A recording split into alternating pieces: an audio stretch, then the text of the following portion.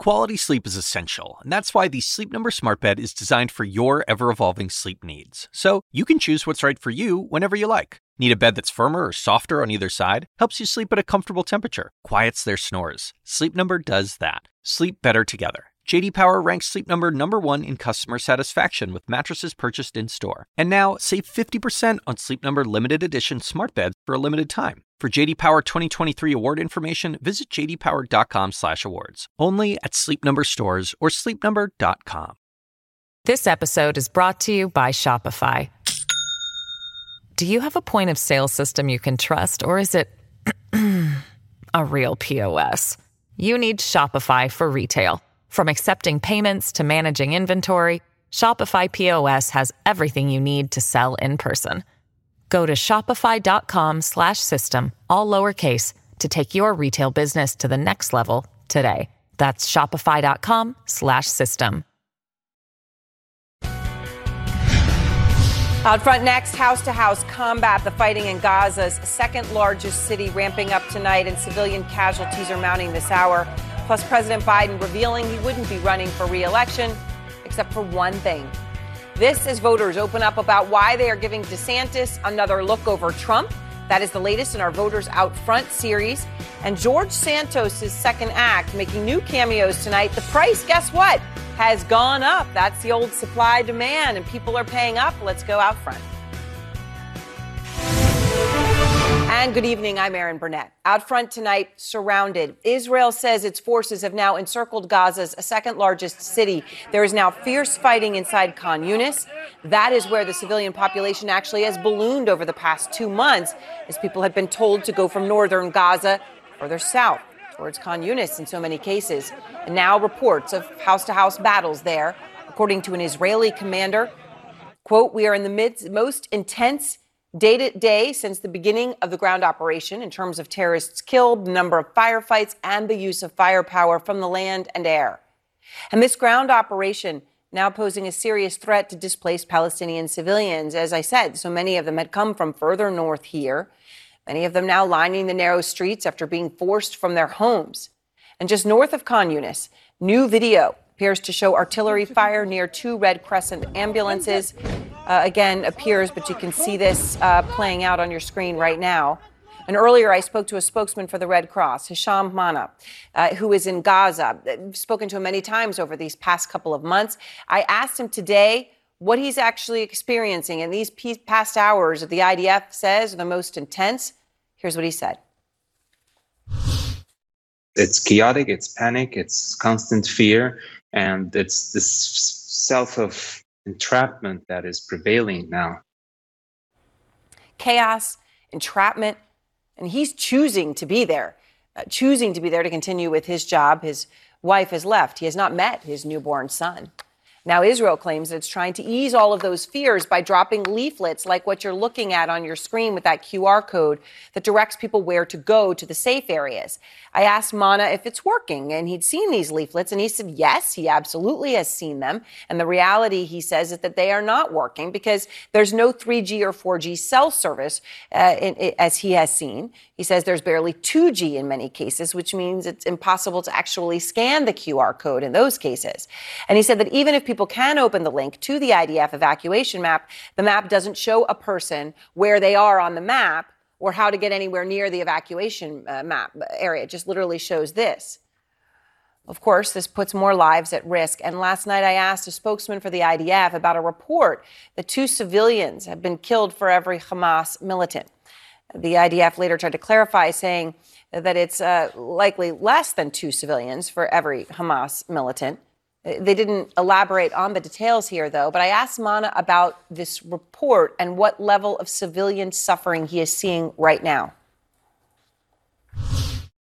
We still have 2 of our own staff members who were killed in airstrikes with members of their families weeks ago, and they have not yet been found, buried.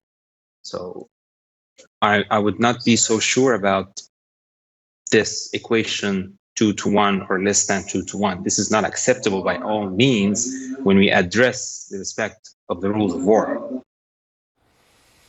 A war that the United States now says may end in a few weeks' time. Officials telling CNN that the Gaza ground operation could end by January.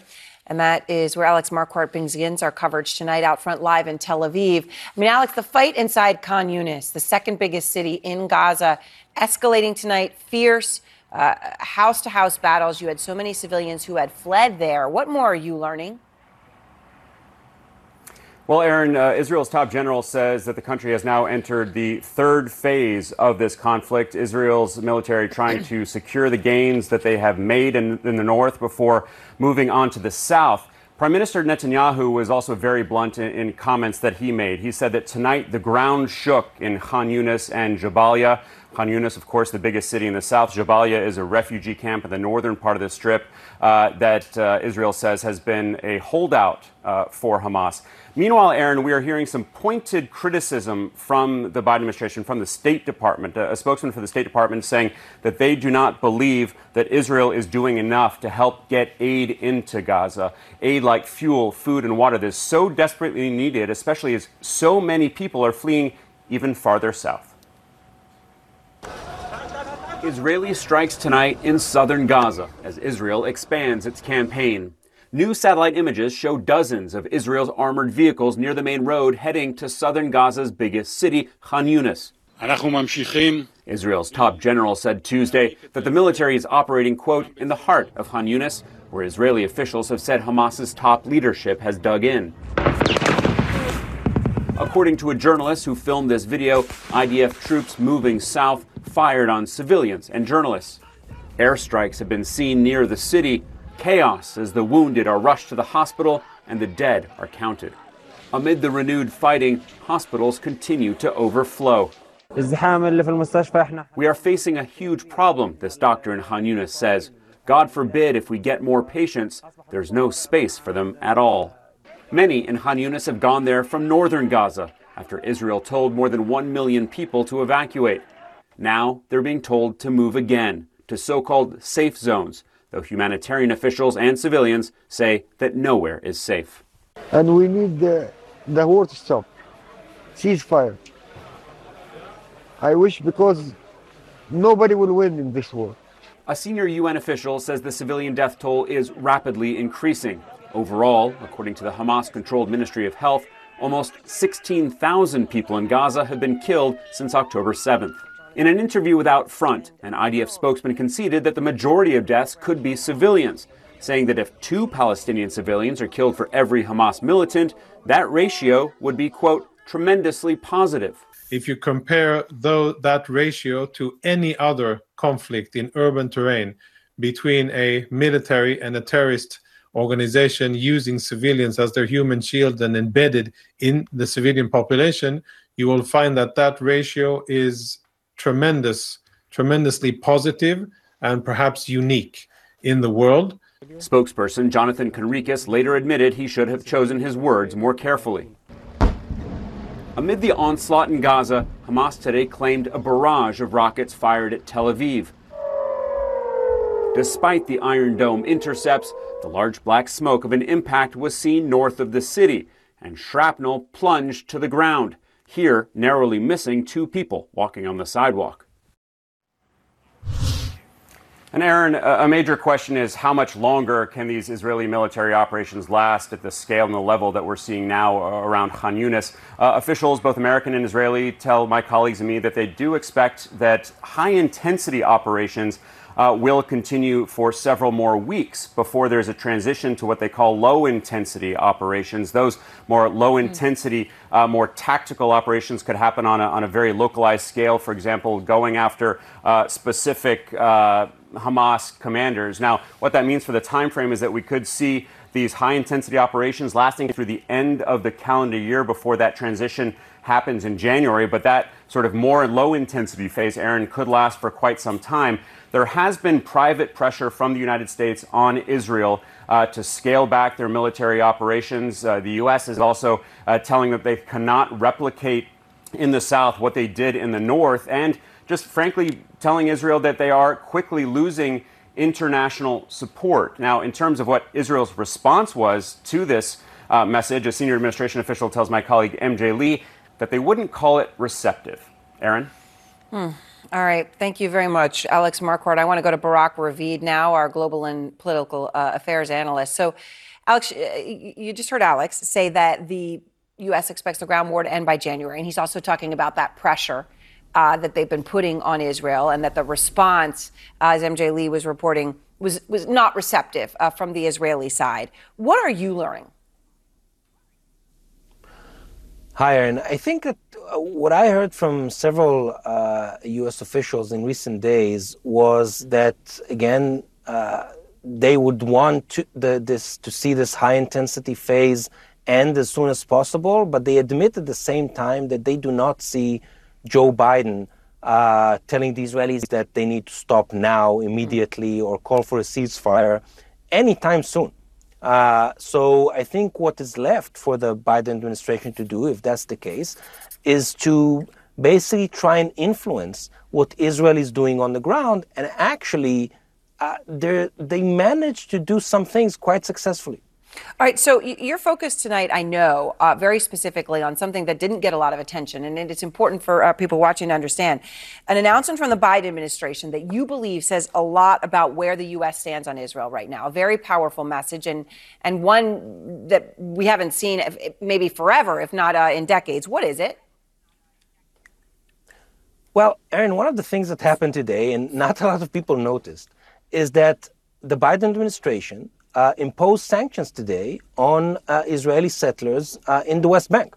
And this is sanctions that were focused on Israeli settlers who were involved or are involved in attacks against Palestinian civilians in the West Bank.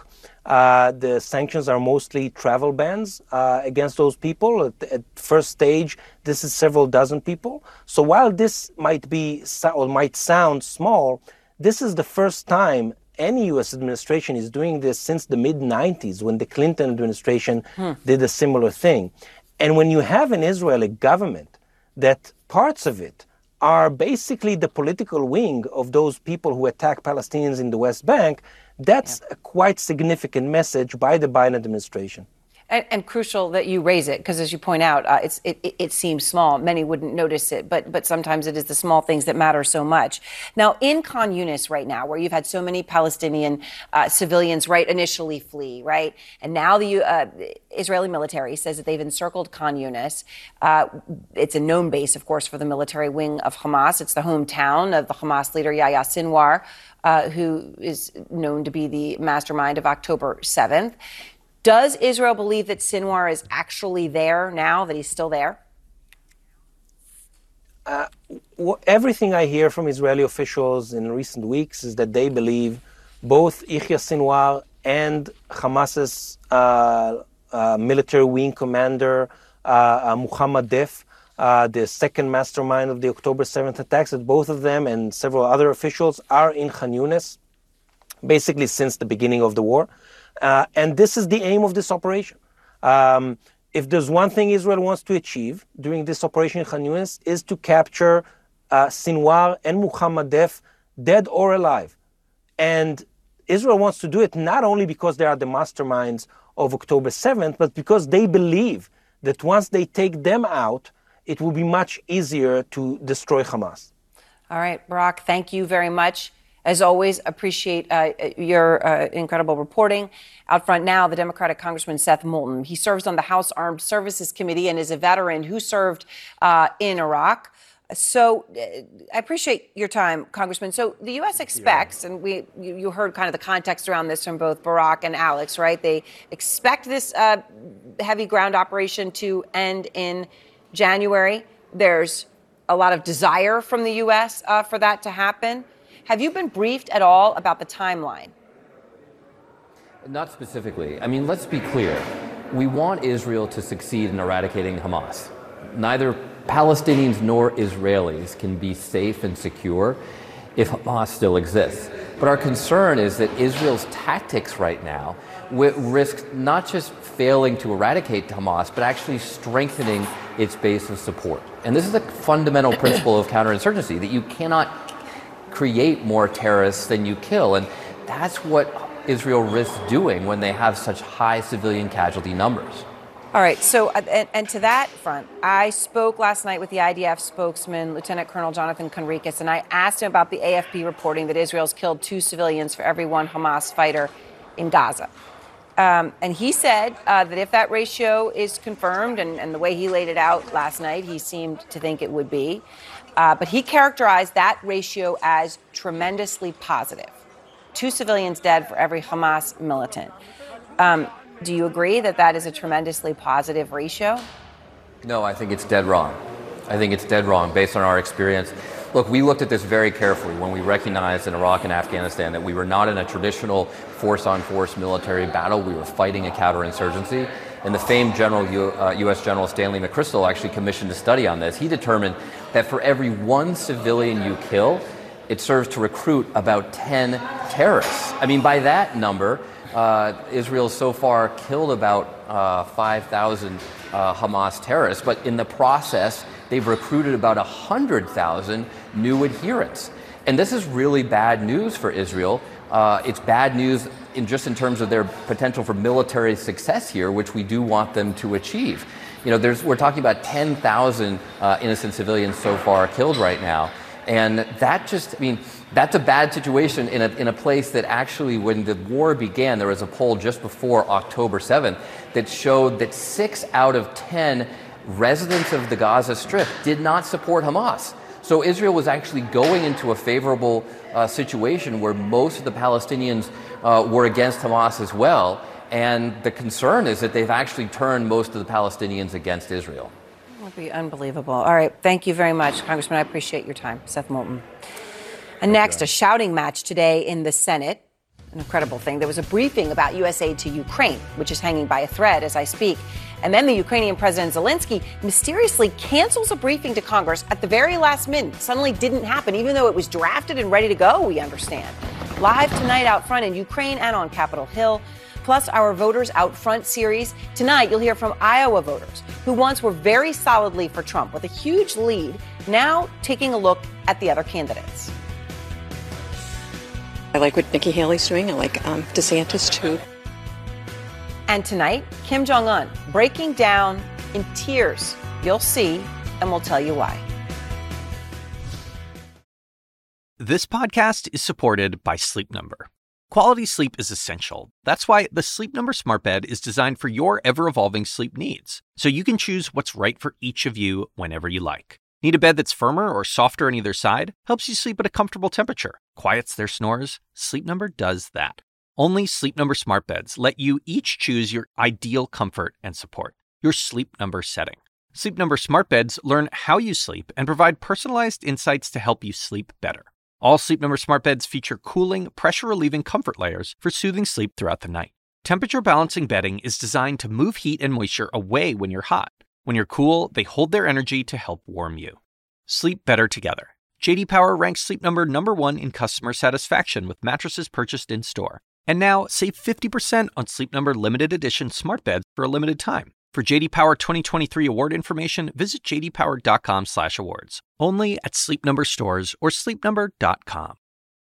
This episode is brought to you by Shopify.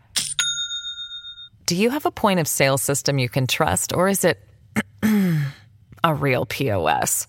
You need Shopify for retail. From accepting payments to managing inventory, Shopify POS has everything you need to sell in person. Go to shopify.com/system, all lowercase, to take your retail business to the next level today. That's shopify.com/system. New tonight, a shouting match in the Senate, as American support for Ukraine is now hanging by a thread. There was a classified briefing on Ukraine, and it just completely went off the rails. Senators started shouting at each other, and they were shouting about border security. Republicans are demanding that any aid to Ukraine be tied to border security on the southern border. And as this shouting match goes down, then President Zelensky of Ukraine, who was scheduled to make an urgent appeal to senators in that same classified briefing, right? He was going to be patched in, had everything prepared, mysteriously cancels due to a, quote, last-minute matter. No further explanation was given. Well, we're covering the story from Washington and Ukraine tonight, so let's begin first with Manu out front on Capitol Hill. So, Manu, you have the shouting match over this aid. It completely devolves, and we understand people are yelling and screaming. and Zelensky cancels his appearance all of a sudden. I'm not saying those two things don't appear to be related, but this is what happened. I mean, a lot of intrigue. This is going to ahead of what is a crucial vote tomorrow. Yeah, look, this briefing was meant to convince senators that it was time to move on aid to Ukraine or risk seeing Russia take over Ukraine, seeing Ukraine collapse if U.S. aid does not continue. But the debate over immigration and tightening border security really has been taking front and center. This whole fight publicly also took place privately. Republicans say that there need to be changes, tighter restrictions on border policies at the southern border before they agree to moving forward on aid to Ukraine as well as aid to Israel. And that's why things broke down behind closed doors, as Chuck Schumer said that it was Mitch McConnell who initially, quote, hijacked this briefing when he kicked it over to a Republican senator who laid out their border concerns. It was immediately hijacked by Leader McConnell. And even one of them was disrespectful and started screaming at one of the generals and challenging him to why he didn't go to the border. We want to help Ukraine and Israel, but we've got to have the Democrats recognize that the trade here, the deal is we stop the open border. They don't want to do that. So Republicans are just walking out of the briefing because the people there are not willing to actually discuss what it takes to get a deal done. And Aaron, tomorrow, Senate Democrats are teeing up a key procedural vote to try to move ahead on a package. But since there's no deal on border security, Republicans are expected to block it, which means Israel and Ukraine aid continues to hang in the balance at this critical time. Certainly does. And of course, the Pentagon warning today that without more funding allocated, they could have to really stop providing Ukraine what it needs. All right. Thank you very much, Manu. And as this crucial aid to Ukraine hangs in the balance at this hour, the head of Avdiivka in eastern Ukraine, where some of the fiercest fighting is now happening, says that Russian forces have opened up 2 new fronts in their assault on the town that has now become the epicenter of the battle in the east. And Koren is out front. At a warehouse stocked with humanitarian aid, 23-year-old police officer Dmytro Solovey picks up supplies. Food, water, hygiene products and a generator are on the list. He's part of the White Angels unit, and they're heading to his hometown of Avdiivka in the Donetsk region on the Eastern Front, where one of the most fierce and bloody battles is being waged in the war in Ukraine. I was born in this town, he tells me. My neighbours are there, my relatives, my friends. It's my duty to help them. We are their hope. But getting to Avdiivka is a death trap. Shortly after leaving us, with his GoPro rolling, he spots Russian shelling through the windscreen. Look, the bomb has landed. Report incoming of an ugly bastard. And there's another one, he tells his colleague. Russian artillery, mortars and drones target the road, and yet Dmytro remains calm. This perilous journey has become routine, despite multiple close calls. Driving past the sign that proudly states Avdiivka is Ukraine, the town of once 30,000 residents is now deserted, devoid of the living, as almost every single building has been shelled. But surprisingly, some people still live here, including Dr. Vitaly Sintnik, head of the local hospital. Diagnosed with terminal cancer, he's decided he's not going anywhere. We have a job and we do it, he explains. He called the White Angels to evacuate a man who'd just been injured from shrapnel. As they load him into the van, the idle chatter is interrupted.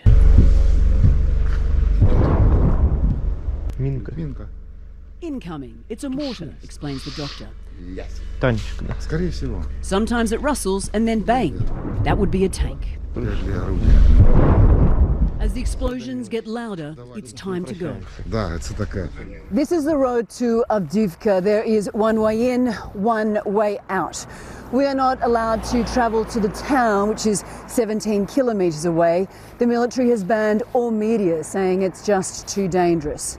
But for the White Angels, they travel on this road multiple times a week, risking their lives to support the less than 1,300 people still living in the town.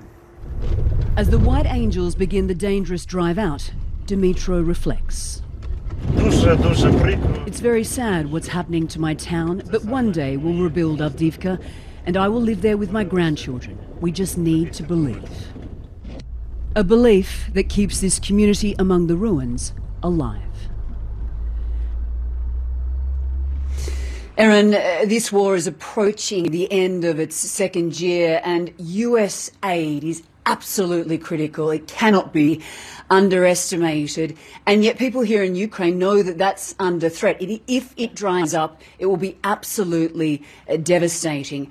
President Zelensky, as you mentioned, was supposed to hold a last-ditch appeal with the House and the Senate. That was cancelled at the very last minute, which seemed very strange considering what is at stake. We contacted the President's office and got no response. But what we can tell you, Erin, is that we spent time with soldiers today on the Eastern Front, fighting that battle in Avdiivka. They say this is difficult. Sacrifices are being made, blood and treasure is being spent, but they are willing to fight. They just need the weapons.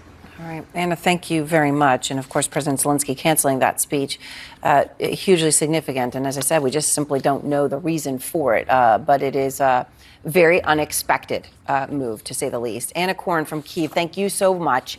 And next, President Biden making a stunning admission. He says if it weren't for one thing, he wouldn't be running for president this time around. Will he regret those words? Plus, disgraced former Congressman George Santos is now charging even more and successfully charging more for videos like this. I knew you were trouble when you walked in. That's me. Bye. And people are paying.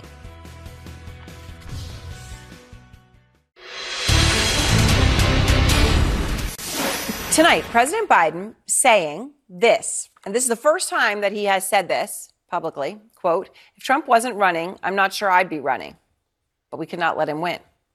It comes as Trump is making his second visit to Iowa in less than a week. Here he is in Davenport, Iowa. And the real question here is whether the voters are still with him, or are they giving the other candidates a second look ahead of voting, which begins now in just weeks. Jeff Zeleny reports from Iowa for our series, Voters Out Front. Sally Hoffman has been thinking and praying about the Republican presidential race. I pray for the direction this country is going, and I pray for the candidates. As candidates have descended on Iowa, Hoffman has watched with an open mind. When we first met earlier this year, she had high praise for Donald Trump and curiosity for two of his rivals. I like what Trump has done. To me, it's huge to have three U.S. Supreme Court justices during his term, and that I'm a big pro-life proponent. I like what Nikki Haley's doing. I like DeSantis, too. So kind of in that range. Now, as Republican hopefuls scramble for support 6 weeks before the Iowa caucuses open the 2024 campaign, Hoffman is among those looking for a fresh start. I'm thankful for what Trump did when he was in office, but I've been a little bit disappointed in Trump lately. I'm just veering away from him and leaning towards DeSantis. He seems like a man who, when he believes something, he'll stand by it. And that's what I appreciate about him. As fall turns to winter in Iowa, it's a season of choosing. Are you guys Iowa or Illinois residents? Iowa. Perfect. Have you already filled out one of our Commit to Caucus cards? And a critical moment for Ron DeSantis and Nikki Haley to show that the Republican primary is still a contest, not a coronation. I'm very impressed with Nikki Haley, and I just hope she gets the nomination. Roger Dvorak voted for Trump, but believes his criminal cases are a distraction. Whether he's guilty or not, I don't know. We'll have to wait and see. But I just don't think he can be effective as leader of the country. There's little doubt Trump remains a driving force in the campaign. We're going to win the Iowa caucuses. He's in Iowa again tonight, the second time in 4 days, to try and maintain his dominance. Yet exhaustion with the former president, once whispered, easily comes alive in conversations with Republicans, like Karen Hanna, who also voted for Trump, but is now weighing an alternative. What is it that gives you pause about President Trump? I think all that's going on, and I think Ron DeSantis is a little bit more solid and less drama, just all the things that Trump's going through. the courts, so unsure about that. But no, I like Ron DeSantis, what he stands for. The question is how many Iowans are inclined against the grain of the Trump-controlled GOP as they make their final decisions. I'm looking at Nikki Haley and, of course, DeSantis and Vivek and Trump. Ann Walford's laughter underscores the expressions of many Republicans, a reluctance to be with Trump now, but a pledge to be with him in the end. If he's the nominee, I will vote for him. That sentiment resonates on the Hoffman farm outside Cedar Rapids, where Sally said she too will support Trump if he's the party's choice. But for now, he's not her choice, and she hopes Iowa can spark a new direction for the country. I think it's more of a wide open race. It's more of a wide open race. Right. I think it won't surprise me if Trump gets in. It won't surprise me if he isn't the nominee. And I'm just hoping that DeSantis might be the one. But I think it's more wide open. So the former president is in Iowa tonight, and Aaron, he just responded to those comments that President Biden made earlier this evening, saying he wouldn't be running if Trump wasn't in the race. Trump, we are told, said, "I doubt that," and he said, "They don't want me to be running." But Aaron, the interesting thing is Trump's still in Iowa. He really is trying to hold on to his lead there, but there are many voters who have many open minds, and our days of conversations there, but they are turning their attention here to Alabama because that is where the Republican presidential debate is tomorrow night. So all of Trump's rivals coming here, of course, the voters in Iowa, New Hampshire, other early voting states watching this debate very carefully. Aaron. That's right. And of course, and he's not there. All right. Thank you very much, Jeff Zeleny. Harry Enton's here to go beyond the numbers. So Harry, Trump right now, in terms of the polls that we've got, right? You got a more than 20-point lead. Yeah.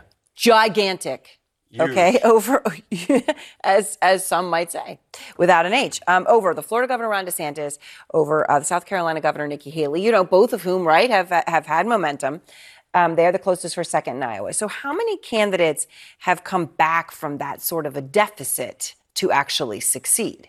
Only two at this point since 1980. George H.W. Bush in 1980, Dick Gephardt in 1988. And of course, we've had a ton of caucuses, a dozen or so on the Democratic and Republican side. So at this particular point, look, there's a chance that either DeSantis or Haley could come back, but it is a long shot based upon history. Right. And of course, there is this whole thing that right now, the thing that might cause that to happen is something we don't know, right? It's unknown. Right. It's the black swan event. Okay. So how important is winning Iowa?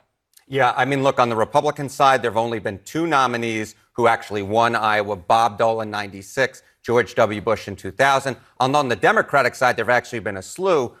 Most recently, of course, Hillary Clinton in 2016. It's more predictive on the Democratic side than the Republican side. But of course, the fact is we're looking at a Republican caucus in this particular case. All right. So if DeSantis comes from behind and wins, and obviously if the polls don't change dramatically, that would also cause a real shaking of confidence in what some of the predictive numbers are in states that are further out. Sure. But how much of an uphill climb would he have in some of those earlier states where, frankly, he has struggled? He's definitely struggled. In New Hampshire, he's, in fourth place. He's at, only about 10% of the vote. In South Carolina, he's in third place behind Nikki Haley in both those states, behind Chris Christie in the state of New Hampshire. The fact is, given the history of Iowa, winning there I don't think is enough for Ron DeSantis. The fact is, looking at the data, Nikki Haley, if she outperforms in Iowa, is in much better position in the states going forward than DeSantis is to challenge Trump ultimately for the nomination. All right, Harry, thank you very much. Thank you.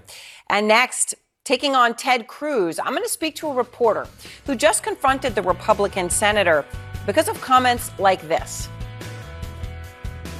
I condemn nothing that the Israeli government is doing.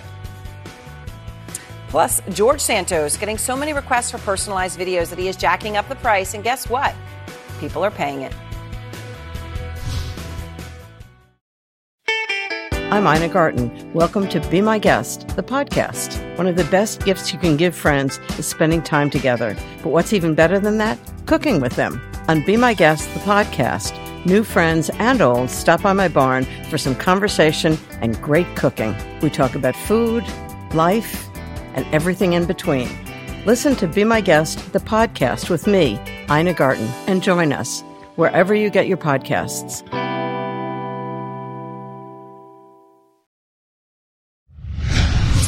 Tonight, Ted Cruz called out the Republican senator coming under fire over his unequivocal support for Israel's actions in its war against Hamas in Gaza. Here is part of his exchange with journalist Ryan Grim. Members of the squad have tweeted out from the river to the sea. But the answer, I'd allow them to say it, but I wouldn't sit there quietly. I'd point out that you are calling for, once again, the extermination of millions of Jews. As I'm sure you know, though, in Likkud's platform, it says, from the river to the sea, there will only be Israeli sovereignty. Are they suggesting genocide of all Palestinians? Of course not. Exactly. So if they're not, why is the other suggesting genocide? Because that's what Hamas supports. We've had Defense Minister Gallant. We will eliminate everything. An IDF spokesperson. Our focus is on damage, not on precision. Another former Knesset member. There is one and only solution, which is to completely destroy Gaza before invading it. I mean destruction, like what happened in Dresden and Hiroshima without nuclear weapons. Would you join us in condemning that as well? So I condemn nothing that the Israeli government is doing. I stand with the people of Israel. Ryan Grim is now out front. He's the Washington bureau chief for The Intercept. He's also the author of The Squad, AOC and the Hope of a Political Revolution, a new book which is out today. And Ryan, I want to ask you about something crucial that you say in there. But first, that interview with Senator Cruz. And I hope people will watch the whole thing. It's a really fascinating exchange. At the end, you heard his unequivocal support there, right? That he refused to condemn any actions of Israel or the rhetoric that you quoted. Talk to me about that moment. What did that say to you when you were sitting there having that exchange with him? I thought at least he would condemn some of the things that the Israeli government had already condemned. Like, you don't have to get in front of them. Like, for instance, the minister who floated the idea of nuking Gaza was roundly, rebuked by other members of the Netanyahu cabinet. So it was striking to me that Cruz couldn't even go as far as members of the very far-right Netanyahu cabinet. And I was just trying to, in that interview, find some common moral plane because, anytime you have anybody on who's remotely critical of Israel, the interview starts with, will you condemn what Hamas did on October 7th? Today is December 5th. We're still having news cycles organized around that question from 2 months ago. So then it follows that, well, let's also get on the same moral level and condemn the kind of collective punishment of Palestinians as well. And then we can talk about a way forward. But he wouldn't go there. And that was kind of, once he didn't, you're like, okay, well, if you condemn nothing, then there's nothing I can tell you that's going to move you. It really was, I hope everyone will watch it, was a fascinating exchange. Part of the issue, of course, with October 7th, that there has been a hesitancy among some, an unwillingness to condemn what happened on that day. And it's interesting, just a short time ago, I don't know if you saw it, Ryan, but the Democratic Congresswoman Pramila Jayapal, who is the chair of the Progressive Caucus, put out a statement. And it says in part, quote, "Let me be completely clear again that I unequivocally condemn Hamas's use of rape and sexual violence as an act of war. This is horrific, and across the world, we must stand with our sisters, families, and survivors of rape and sexual assault everywhere to condemn this violence and hold perpetrators accountable." Now, Ryan, the reason that she's making this statement, as you know, is because she faced criticism for these remarks on Sunday, and it harkens back to October 7th, to Dana Bash. I've condemned what Hamas has done. I've condemned specifically all of women? the actions. Absolutely. The rape, of course. But I think we have to remember that Israel is a democracy. That is why they are a strong ally of ours. And if they do not comply with international humanitarian law, they are bringing themselves to a place that makes it much more difficult strategically for them to be able to build the kinds of allies, to keep public opinion with them. And frankly, morally, I think we cannot say that one war crime deserves another. That is not what international humanitarian law says. Okay, with respect, I was just asking about the women, and you turned it back to Israel. I'm asking you about Hamas. In fact, I already answered your question, Dana. I said it's horrific, and I think that rape is horrific, sexual assault is horrific. I think that it happens in war situations. Terrorist organizations like Hamas obviously are using these as tools. However, I think we have to be balanced about bringing in the outrages against Palestinians.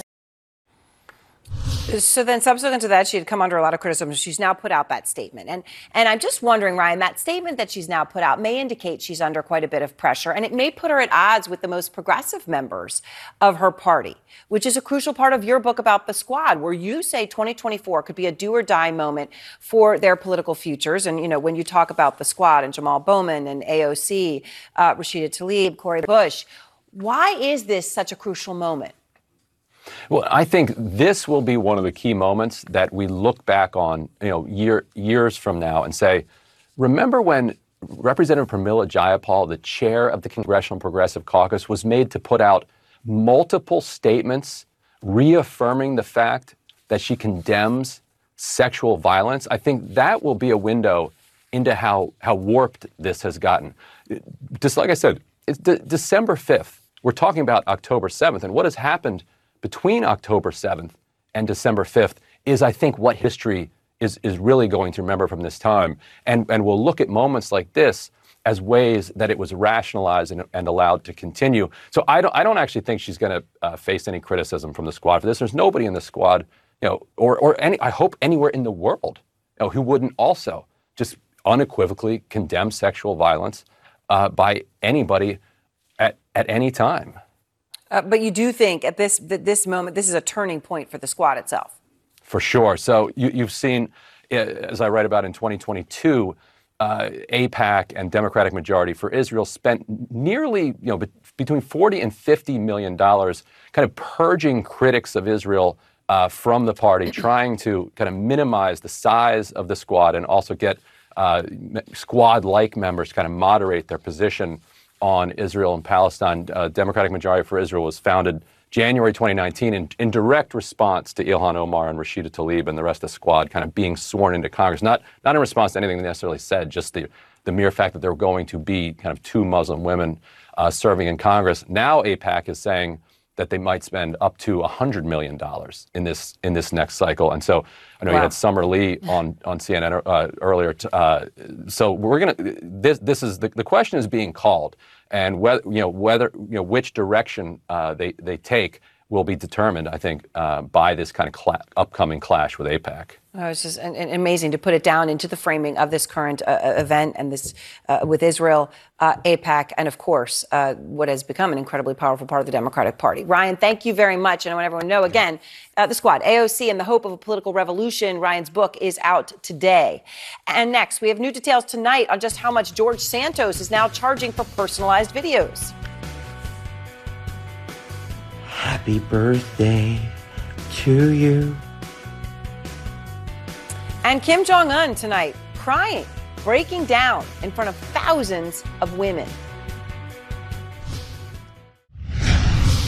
Tonight, George Santos' second act out front is learning that the disgraced former congressman is receiving hundreds and hundreds of requests to record personalized videos on the website Cameo. His fee has now jumped to $350, up from $250 just this morning. And Santos is loving it as he's recording his latest videos, including one of him singing his favorite Taylor Swift song for a customer. My favorite TS song is definitely going to be Trouble. I knew you were trouble when you walked in. That's me. Bye. Sunlen Sarfati is out front. Happy birthday! Or I can just do the happy birthday to you. Former Congressman George Santos basking in the glow of the spotlight. Merry Christmas. Have a fantastic new year. Mwah. Love you all. Wearing his new status like a badge of honor. I was a whole congressman up until last Friday. As he amplifies and cashes in on his expulsion from Congress. Hey, look. It is what it is. I'm no longer a congressman. Santos becoming an overnight star on Cameo, leading to a private lunch with the CEO of the celebrity video message platform today in New York. Demand for a personalized video from Santos so great, his latest fee was $350, nearly 4 times what it originally was just 2 days ago. Let's talk about best dress, worst dress, right? Look up Glenn Grothman from the state of Wisconsin, and you'll understand what I'm saying when I'm talking about worst dressed in Congress. And even as he actively solicits more, a source with knowledge tells CNN that Santos is receiving hundreds and hundreds of requests a day, including from his former colleague, Senator John Fetterman, purchasing a video to troll Senator Bob Menendez, who is also under federal indictment. Hey, Bobby, look, I don't think I need to tell you, but these people that want to make you get in trouble and want to kick you out and make you run away, you make them put up or shut up. Santos' quest to blaze his own post-Congress path, ripping a page out of Trump's own playbook. You have haters, let them hate. Like, just do you, girl. Screw the haters. Brazen. The hell with this place. Defiant. I'm going to make a funny post about roasting Mr. I am former principal and I thought fire alarms open doors, Jamal Bowman, which I think should be expelled from Congress next. And bitter, threatening to name names and take down some of his former congressional colleagues with him. Now, if the House wants to start different precedent and expel me, that is going to be the undoing of a lot of members of this body, because this will haunt them in the future. Santos going after 4 House members since his departure from Congress, threatening to file ethics complaints against them. All this as Santos leans into the mockery. Everyone, stop assaulting me. I'm being assaulted. This entire country has been bullying me just because I am a proud gay thief. And Santos, now as a former congressman, is no longer subject to campaign finance laws. And a source tells me he is making a great deal of money off Cameo, and he's certainly, Aaron, trying to capitalize it. He was up until 2 a.m. last night taping video messages of himself, of course, trying to meet the big demand of all these requests. Aaron. Right, and increasing the prices. It's actually amazing. Sometimes, we do feel like we're living in some sort of a weird world. All right, Sunlen, thank you very much. Sunlen Sarfati. And next, Kim Jong-un, talk about a weird world, caught crying in public, making a desperate plea to the women in his country.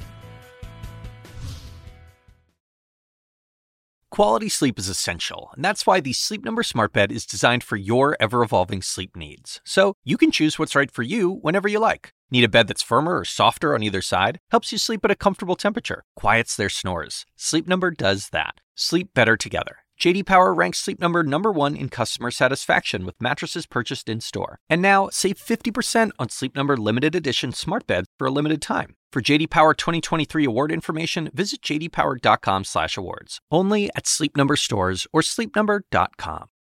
I'm Dr. Sanjay Gupta, host of the Chasing Life podcast. In honor of our 10th season, we want to hear from you. Leave us a message at 470-396-0832 and tell us how you chase life. It could be used on an upcoming episode.